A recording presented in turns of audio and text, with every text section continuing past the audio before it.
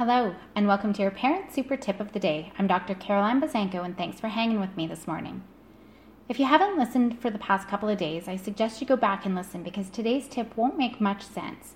If you have followed, you've created a hierarchy of concerns and you've practiced listening and using I statements. Hopefully, you and your kids have brainstormed ideas of how to solve one small frustration you've been dealing with.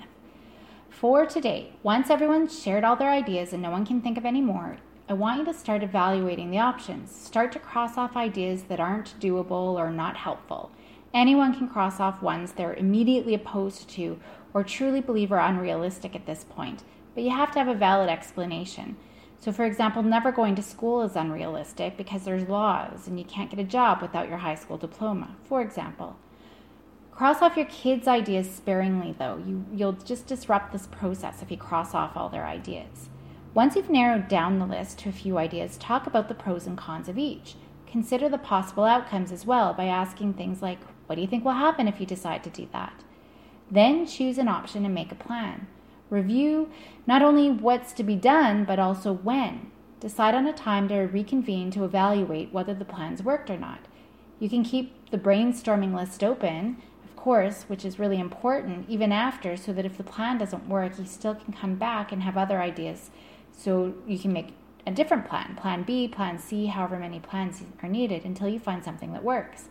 I like to set these plans up as experiments. You and your kids can make a hypothesis about what will happen, and you can come back and address whether you were right or if the outcome was positive. If not, what are some things that you can try otherwise for your next plan?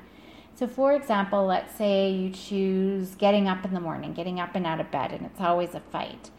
So you brainstorm all your ideas, and the idea that you all agree on trying is setting an alarm clock. So you put the alarm clock in, and we're going to set it for tomorrow morning at 7 o'clock. Now the plan is if for some reason you don't wake up when the alarm goes off, Mom's still going to come in at 7:05 and we'll do our normal wake-up routine from there. So what could go wrong? What's good about that? Is there any adjusting that we need to do? So once you've set up your plan, you go and try it out.